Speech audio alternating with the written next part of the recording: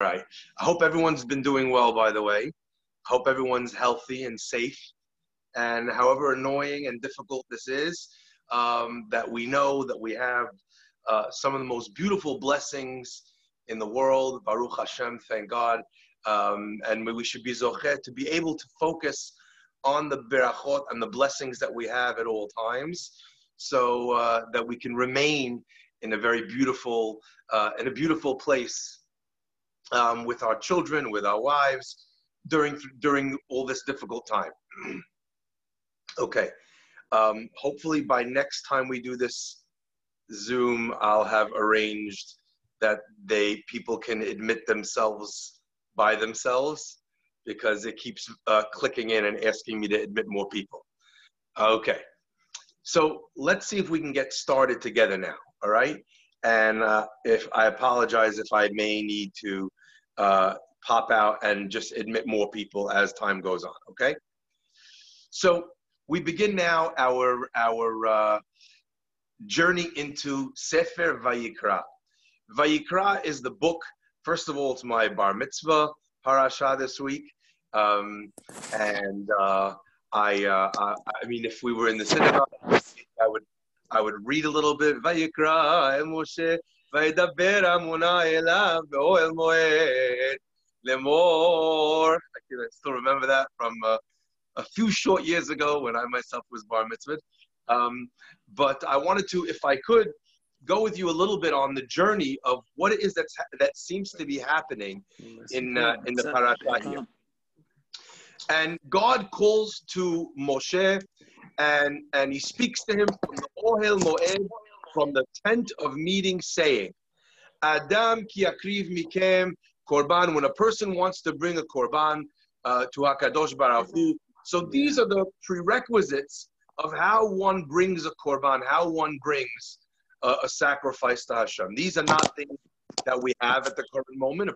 We don't have a Bet HaMikdash. We don't have the ability to sacrifice in the Bet HaMikdash anymore. But at the same time, we know our tefillot, our prayers, whether they are in synagogues or whether they are in private, they take the place of the sacrifices of the korbanot that they used to have in the Bet HaMikdash, okay? But I want to focus on one thing, and that is this idea of a korban, of a sacrifice, being in the Hebrew, the word korban, which comes from the root of the word karov, which means to bring something close. That's literally the interpretation of the word korban. A mechanism for closeness, karevan, that which makes you close. Okay. Now, seeing as that is the case, it's interesting that the entire story that begins the question or the quest of a conversation of korban happens in a very new way, where God calls to Moshe Rabbeinu, and Moshe Rabbeinu is told, he's called by God, and the pasuk tells us that we see that the little aleph of the word Vayikra is made to be a little bit smaller.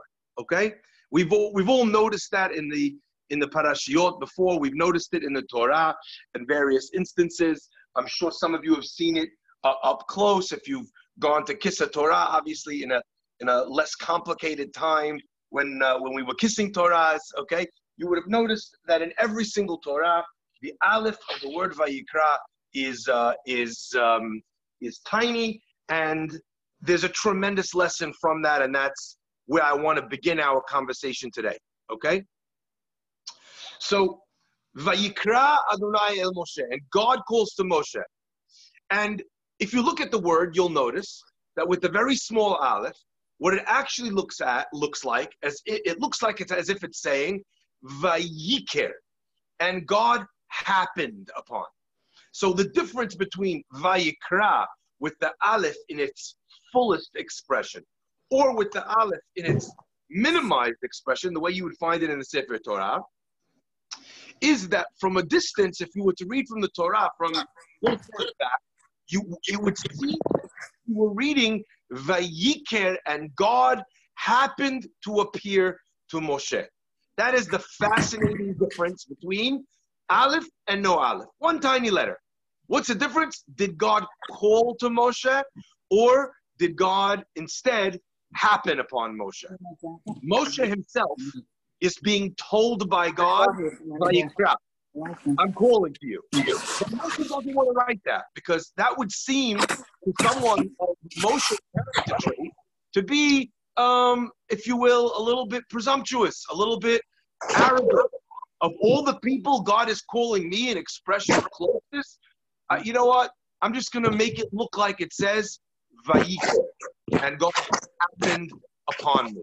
Now, I want to point out something which I think is very powerful. All right? Now, if I was to ask you the following question, do you think that Moshe Rabbeinu, do you think that Moshe thought that he was the greatest prophet that ever lived or that ever would live? What do you think? We know that he's very humble. We can see that he's trying to change the word Vayikra to Vayiker. Okay? Rabbi, is it possible you can mute everybody? Hold on one second. Let me try muting everybody.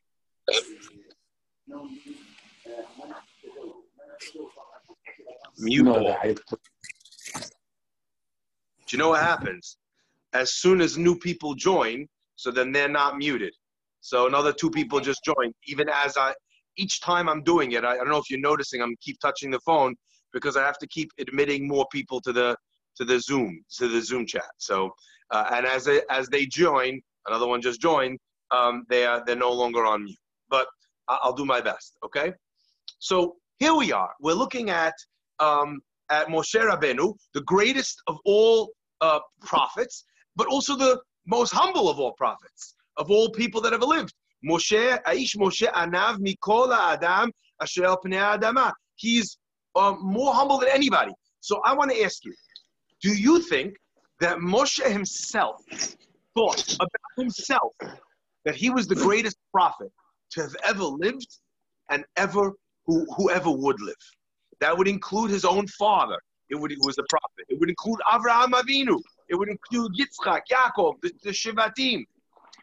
So I remember thinking about this, maybe like a little thought exercise, and I realized something that I thought was magnificent.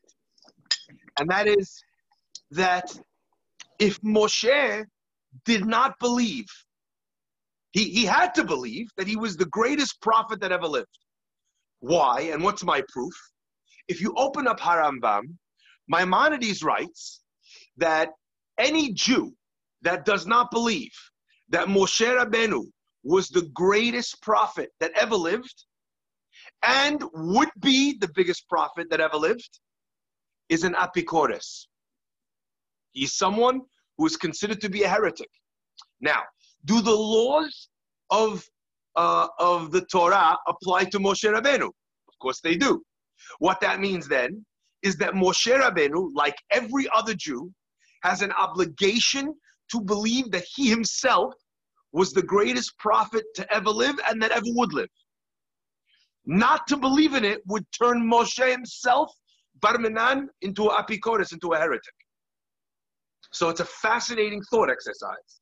But there's no question that that's true. So here we are, we're feeling this dichotomy.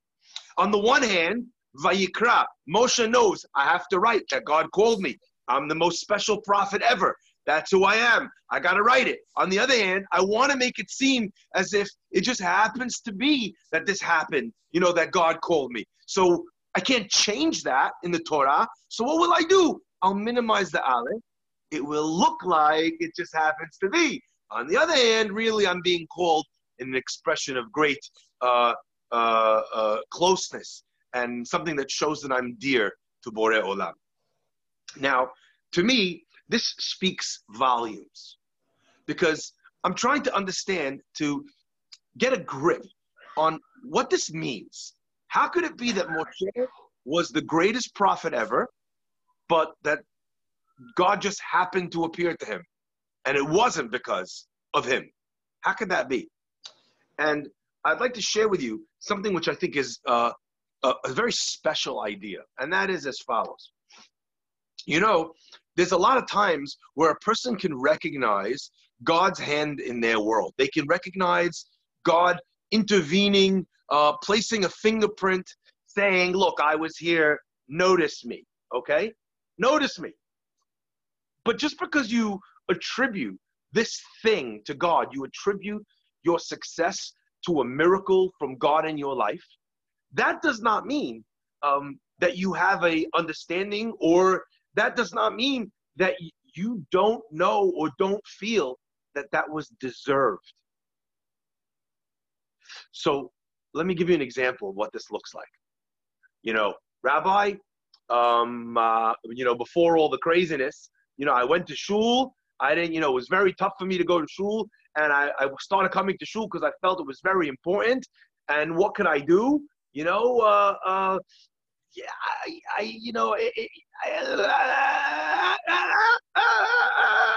missed it. And you tell the guy, no, Rabbi, you got to try, you got to do your best. You have to do everything you can to get involved. Finally, the guy comes. And on the day he comes, that day, he comes to you and he says, you don't understand. I went to the office. I haven't been to shul since my bar mitzvah. I went to the office and I was killing it. Everything I was doing was on fire. Every phone call I made, worked perfectly. Everything was amazing. Hashem is unbelievable. Look at how he paid me back. Now, I want you to hear that sentence with me for a second. Look at how Hashem paid me back. So what that means is that I'm recognizing the miracle from God, but I'm also saying that that miracle is something that I deserved. The Gemara says a very cryptic statement. The Gemara says that arrogance is a terrible, terrible character trait. And yet, even though it's a terrible character trait, still the halacha is that a person is allowed to have sheminit sheba sheminit. He's allowed to have an eighth of ga'ava, of arrogance. So for all of you who are studying maths, what is an eighth of arrogance? That would be 1/64th. But the Talmud also knew that 1/8 and 1/8 is 1/64th. They didn't need me to tell them that. So why does it say sheminit sheba sheminit? And the answer is, Rabotai, that we're all familiar with the idea that in Judaism, the number 8 represents things that are miraculous.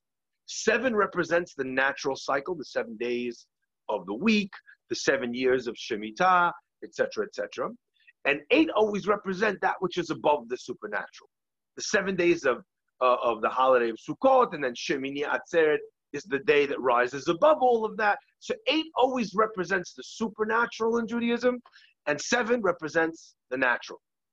So Sheminit Sheba Sheminit means that if a person is feeling arrogance, they could feel a miracle, a Sheminit of a Sheminit, which means that yes, a miracle happened to me. But why did a miracle happen to me? You know why? Because of another Sheminit, because of another miracle. Maybe it would be a little bit more humble for this guy who doesn't come to shul at all, who finally came one time, to recognize that yes, it was God that helped him out, but maybe not because he was being paid back. God doesn't really owe him. The guy, he's not coming to shul normally. This is his first time coming. Don't you think maybe a few more times before God's doing miracles for you? So there are miracles that God does, and then sometimes it is a miracle that we've deserved a miracle. Do you hear those two things? So as an example, the Jewish people were redeemed from Egypt. That was a miracle. But it was a miracle that we got the miracle. Why? Because we didn't deserve it. For almost each and every human being on this planet, that God graces you with every single breath in your lungs, with every thought in your head, with every pump of your heart, right? With that kind of a running debt to God, it is impossible for a person to honestly feel that they deserve the miracles that are coming their way. So if that is the case, Sheminit Sheba Sheminit, that's what this means to all of us. It means to each and every one of us to recognize that Al Nisecha Shebechol Yom Imanu, that your miracles, each day that they are with us, we count them as miracles. We count the miracles as miracles. I want to share with you an unbelievable story, if that's okay. All right? There was a young woman, and her name was Malka. She unfortunately had a sister, and the sister had a child who unfortunately suffered from cerebral palsy. Once a year in the summer, they would take this child, they would go to Davos in Switzerland, where the air was very good, and it was great for her to do some rehab there, where she could breathe easier. They would take her on walks, etc., etc. And that was the best that they could do, and they did the best that they could do. And each year, one of the sisters of this little child's mother, each year would accompany her on the way, to try and spend those few days, that week, together with their niece, with their ill niece in Davos in Switzerland. This year, it happened to be Malka's turn. Okay, Malka, she arrives in Davos. She's helping her sister. It's a very intensive job, working with a patient with such extreme needs. They're doing their absolute best. It's wonderful. She's getting to breathe. She's getting to go out. And then one morning, Malka comes downstairs to this hotel, the hotel lobby, and she sees there's a very religious-looking family. A father with a beard, a little bit stripes of gray running through it. A religious mother with her hair is covered. Two little boys that look like they're very religious out of Israel.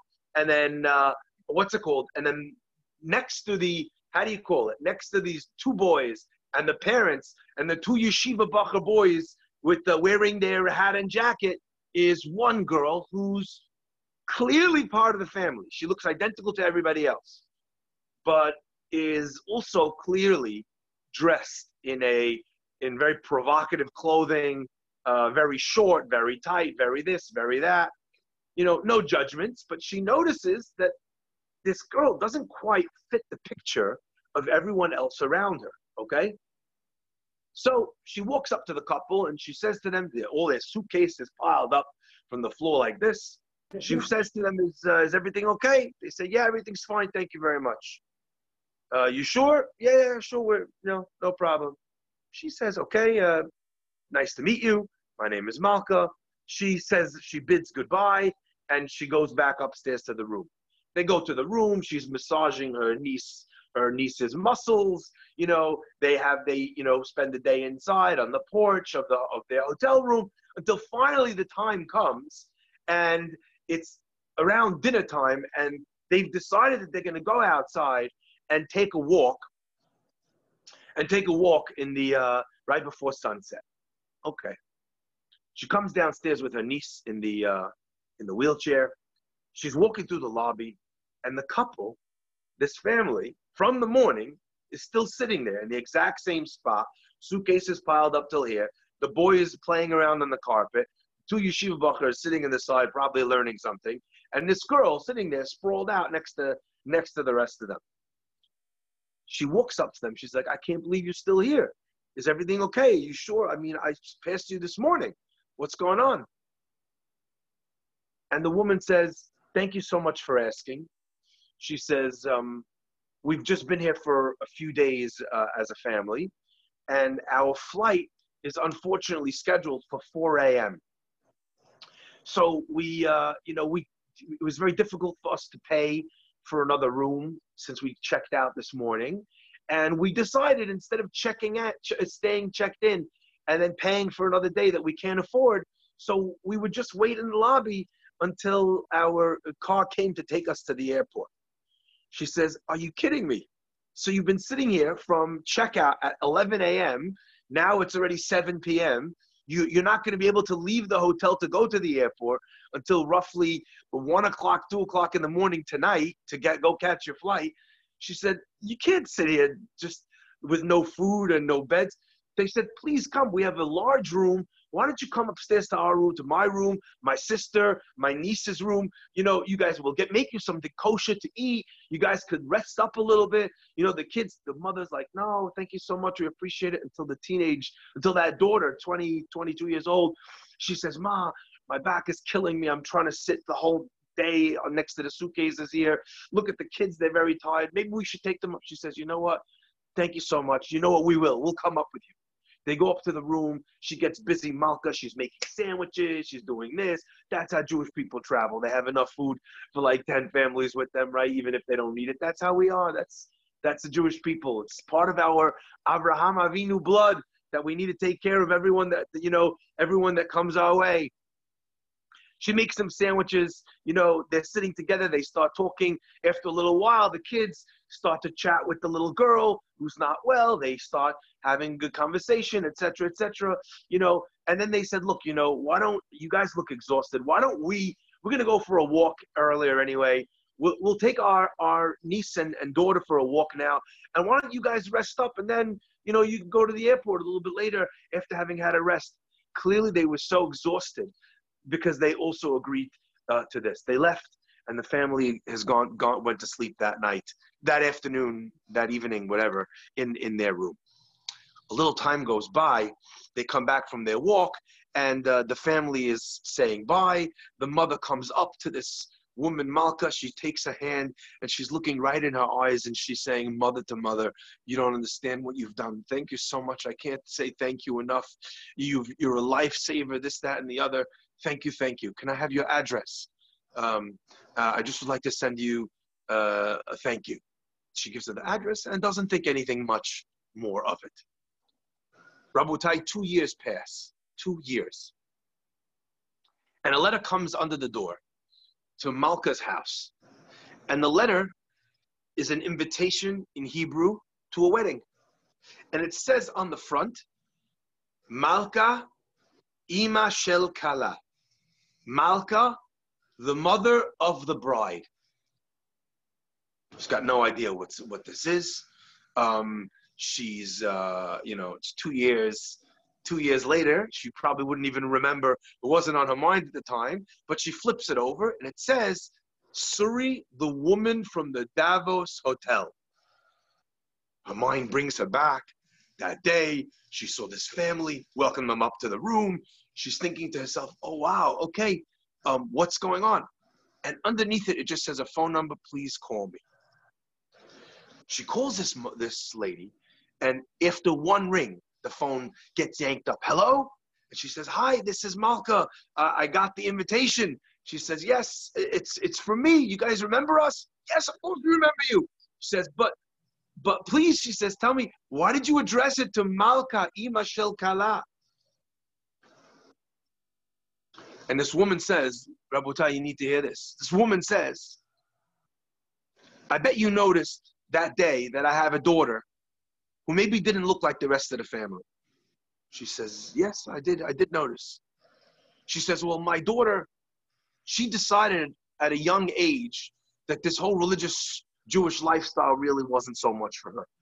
She decided instead she was going to leave the whole family behind and the heritage and Judaism behind, and she was going to go backpacking, to see the world, etc., be free-spirited, etc. And you know what? We tried to show her as much love and acceptance as we could, but bottom line, she was just on her own path.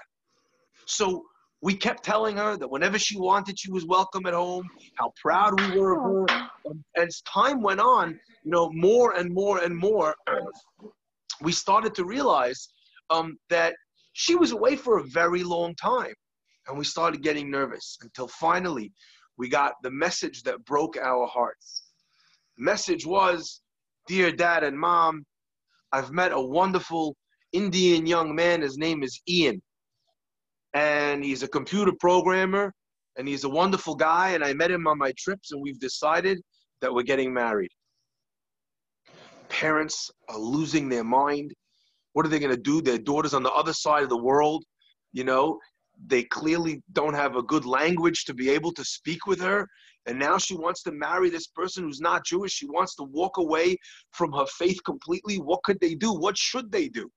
So they asked a few different people advice, and someone said to them, look, if you can't get her to come back to Israel, why don't you instead take your family and go on a trip to somewhere in Europe and maybe invite her along? Clearly she's someone who has the wanderlust. Maybe, she'll come on the trip, She'll kind of remember why it was important to be part of a Jewish family. And the woman says to Malka, she says, and with no other options in our hands, we took the option. And we booked. We barely had any money, but we spent our life savings to book 1 week in Davos in Switzerland. Our daughter, Tzipora, she said that she was willing to come to this 1 week vacation in Switzerland with us, but that after that, she was going back to her boyfriend and that they would be married and that would be it. Malka, she says, the trip was doomed from the start. From day one, all she had was a negative attitude. What do you think, you're better than everybody else? Why do you think Jewish people? Why do I have to marry someone who's Jewish? What is this? Racism, on and on. And the kids didn't know what to do with her. We were all just trying to make it a nice environment, but she was so bitter and she was so angry and she was so disconnected that nothing we said seemed to work. And you know what? She said, there was a few other Jewish families in the hotel. You know, and every time one of them would pass us by that morning while we were waiting in the lobby, I'd get a glare from my daughter, Tzipora, almost challenging me. See, look, they didn't say anything. They didn't do anything. What is this family that you talk so much about worth? She said, and then you invited us into the room and you wouldn't take no for an answer. And you made us sandwiches. And then you left your own room so that we could take your room to relax in. She said, and that night and that day, Tzipora looked at me and said, that's somebody, and that is something special. We packed up, went to the airport that night, and my daughter went back to India. But within 2 days, I got a phone call saying, Mommy, I'm ready to come home. I'm ready to rejoin again this family called the Jewish people, called Am Yisrael, a family that welcomes everybody else in to its own room, gives it its own food, because it's part of one family. Kulam b'nei ish achad anachnu. She said, so you want to know why now that my daughter is marrying a wonderfully nice, connected, traditional Jewish man called Avichai, I'm writing Malka Ima Shel Kala, because you and me are partners in this one.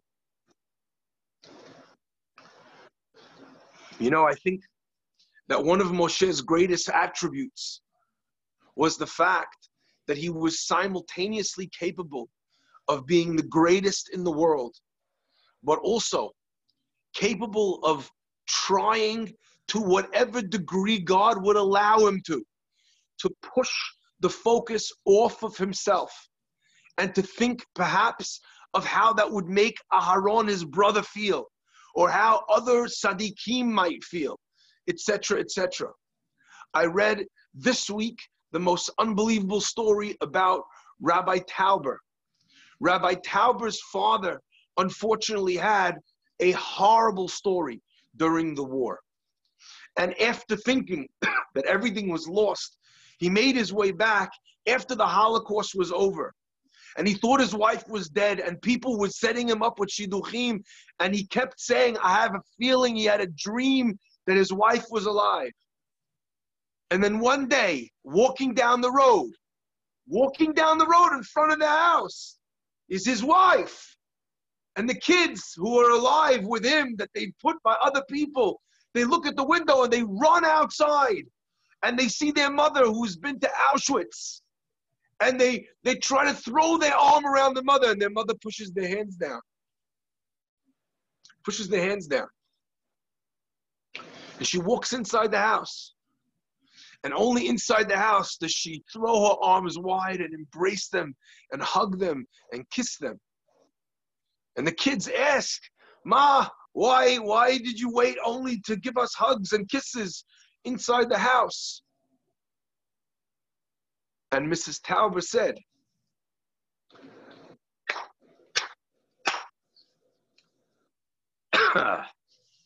Mrs. Tauber said, because people were watching. People who didn't get to make hugs and give kisses were watching. And how would our beautiful family reunion have made them feel,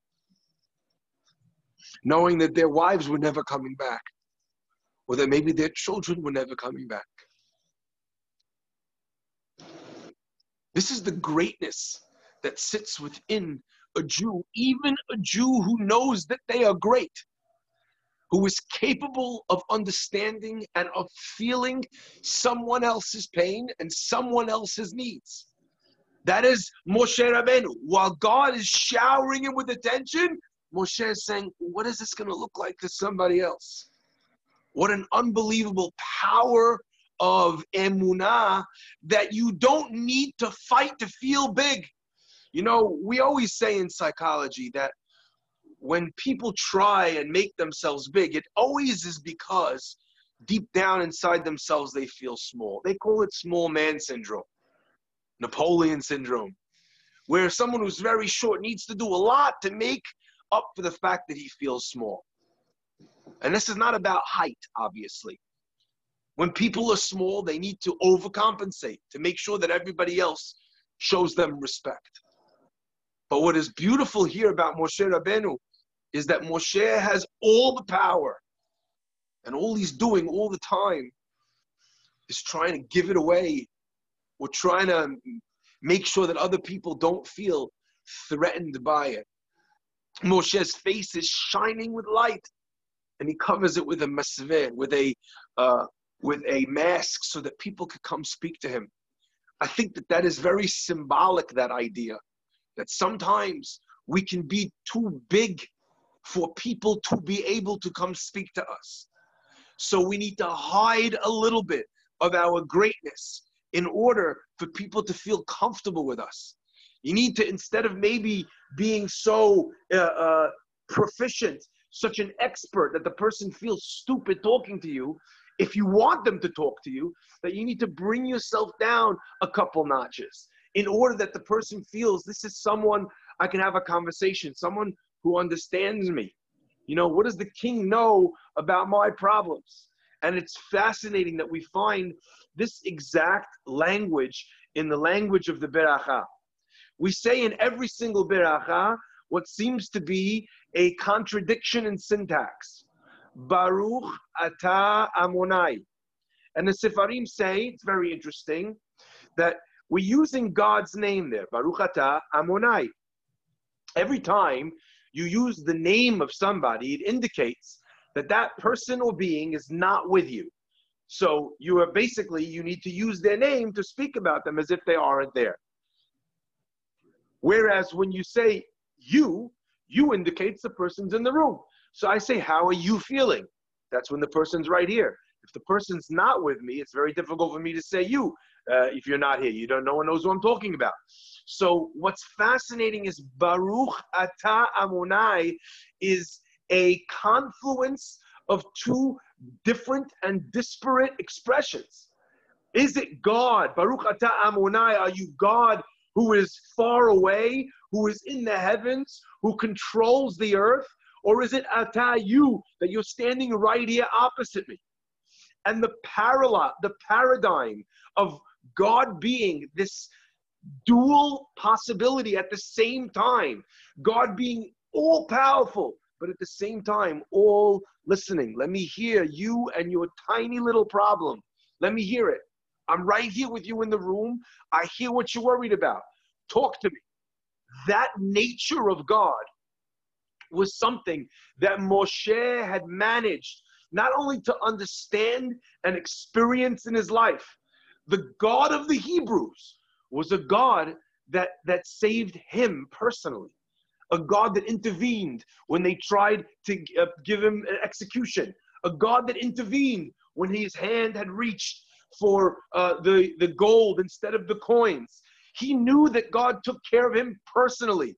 And then he met God talking to him on a national, on a world level, when he was telling him about decimating Egypt, the world's strongest power. So Moshe met a God that was simultaneously right there with you, but also far enough away, so to speak, to be able to manage everything together. And because that was true, Rabotai, Moshe Rabbeinu also embodied that midah himself. His face is shining. Let me cover it with a mask so Rochi, you and I can speak. Vayikra, God is calling me. No, Vayikra, don't worry. It's just God happened to choose me. But really, guys, it could have been any one of you. I was off in the walk in the desert at the time, so I saw a burning bush. But if I didn't see it, I'm sure someone else would have seen it, and then they would be in charge. That was Moshe's approach. It was a miracle, everything that was happening to him. But it was also a miracle that he was chosen to be the recipient of that miracle. Coronavirus is huge, Rabotai. It affects everybody in every family, in every house pretty much. Estimates now are 70% of New York City are going to have this virus. Most people, it won't be something, as we know, it won't be something that is going to cause them that much harm or damage. But at the same time, we know it's everywhere, and that's a very frightening thing. It's a scary thing. I want to share with you something. And I think that this is where you need your big boy pants, okay? The big boy pants come on when we are capable of holding two opposite things at the same time. It's a child that is only capable of holding one emotion or the other. Either a child is very happy, has ice cream, or he's very angry, has to do his homework. You see what I mean? Could there be a situation where you are both happy and sad? Absolutely. Just usually not for children. Yeah? More mature, emotionally aware human beings are capable of that. It is a scary thing. We should be scared. But just because we should be scared doesn't mean we lose control of ourselves.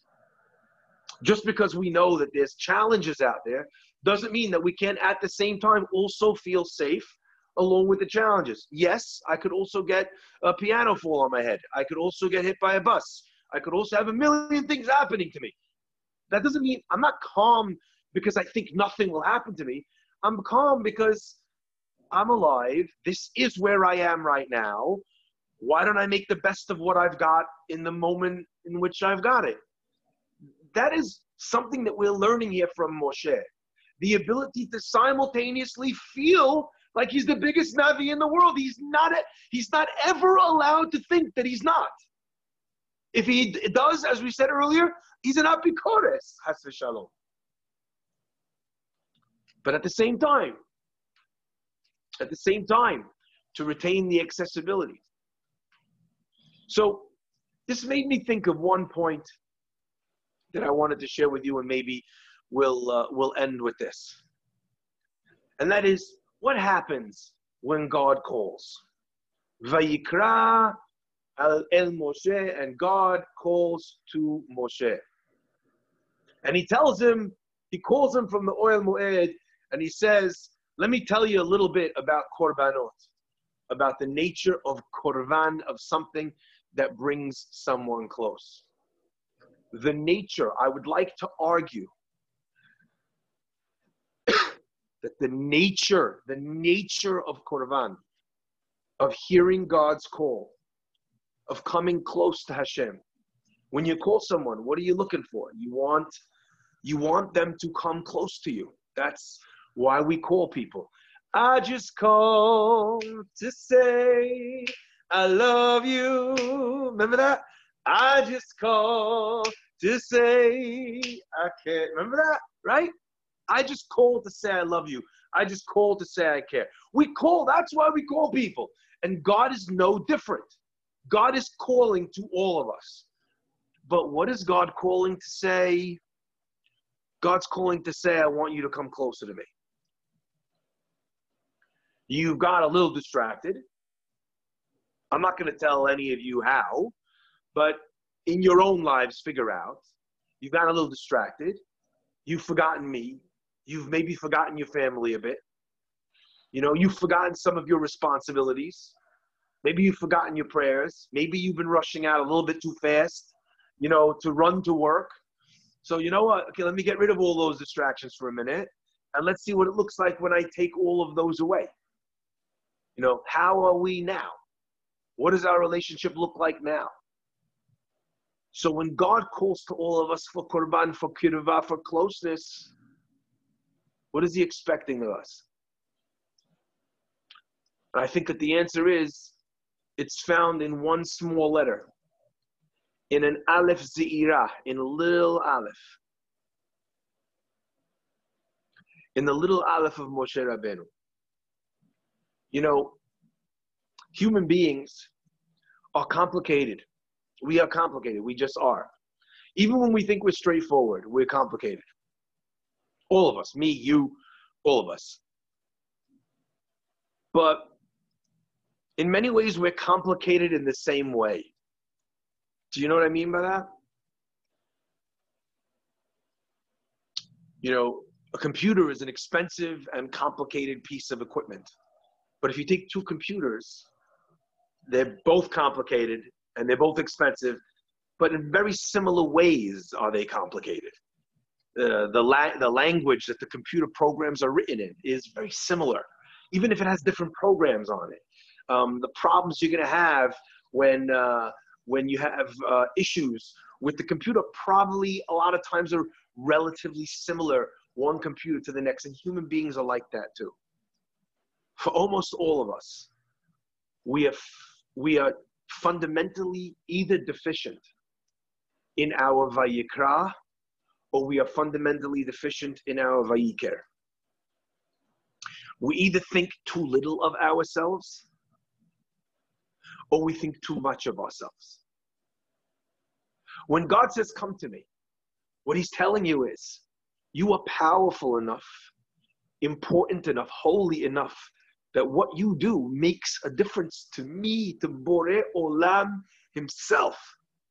Like, if you knew that anytime you picked up the phone, President Trump would answer, you could get Putin on the line in 2 seconds. You'd probably feel pretty good about yourself. Well, forget that. You can get God on the phone instantaneously. And you don't even need batteries or signal. So one of the things that's required for a person to have a relationship with Hashem and indeed to be successful in life is to have the ability within their life to be able to reach out to God and think that each one of their deeds matter, that perfection for them is attainable, that they have the ability to make difficult choices, that they can be patient and that they can be kind and that they can forget, all these things that they think they can't do. So either the problem is a Vayikra problem, where you are very dear to God and you don't understand how dear, or the problem is that you think you're too dear to God and you need a little bit of Vayikra, because you don't think you could ever make a mistake. Me? Mistake? Are you kidding me? You know how dear I am to Hashem? I don't make mistakes. These types of things don't happen. You know? I'm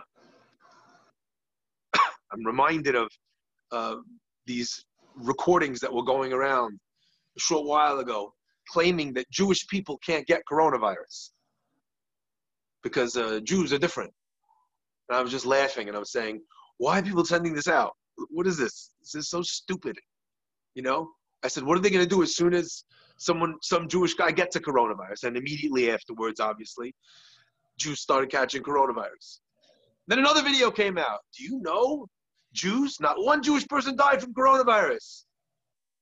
And I said, this is so stupid. What's going to happen when someone dies from coronavirus who's Jewish?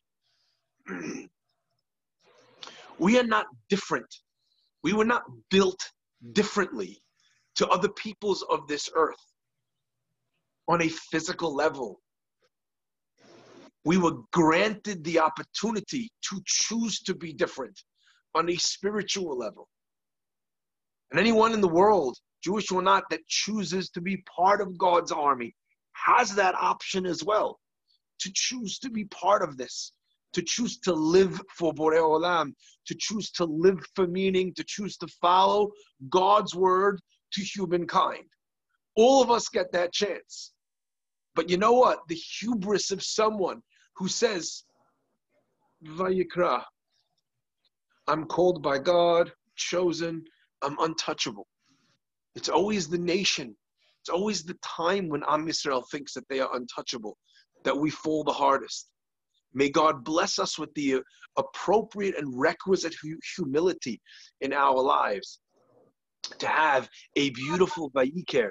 And may God bless us with the incredible confidence and courage in our lives to feel within ourselves an incredible Vayikra. And it is that kind of a Vayikra that allows people to act like Malkas, to walk downstairs. Malka literally means queen, to walk downstairs to see someone, to invite them to their room, to take charge of the situation. It's what allows someone who is so desperate to hug her own children that she recognizes, I can control myself in order to be able to protect someone else from the pain of seeing this when they don't have it as well. That is the power that we've got inside of us because we've chosen to live these lives. May we always answer God's call. And like the Pasuk says, that when God calls, when Hashem calls to us, and we say it, Anenu biyom korenu, when God also, when He calls to us, we answer the call. So too may it be the case. HaMelech ya'anenu biyom korenu, may it be the case that God also answers the call that we issue in our time of need. May we be zocher to see speedily in our days a complete refuah shlema for all the people that need it, for Shlomo ben Shoshana. May we be zocher to see and to experience together a beautiful Pesach together in the synagogue, even better in Yerushalayim, the Beit HaMikdash Meirah, the Amenu. Amen. Amen. Chazak Amen. u'baruch. Thank you. Amen.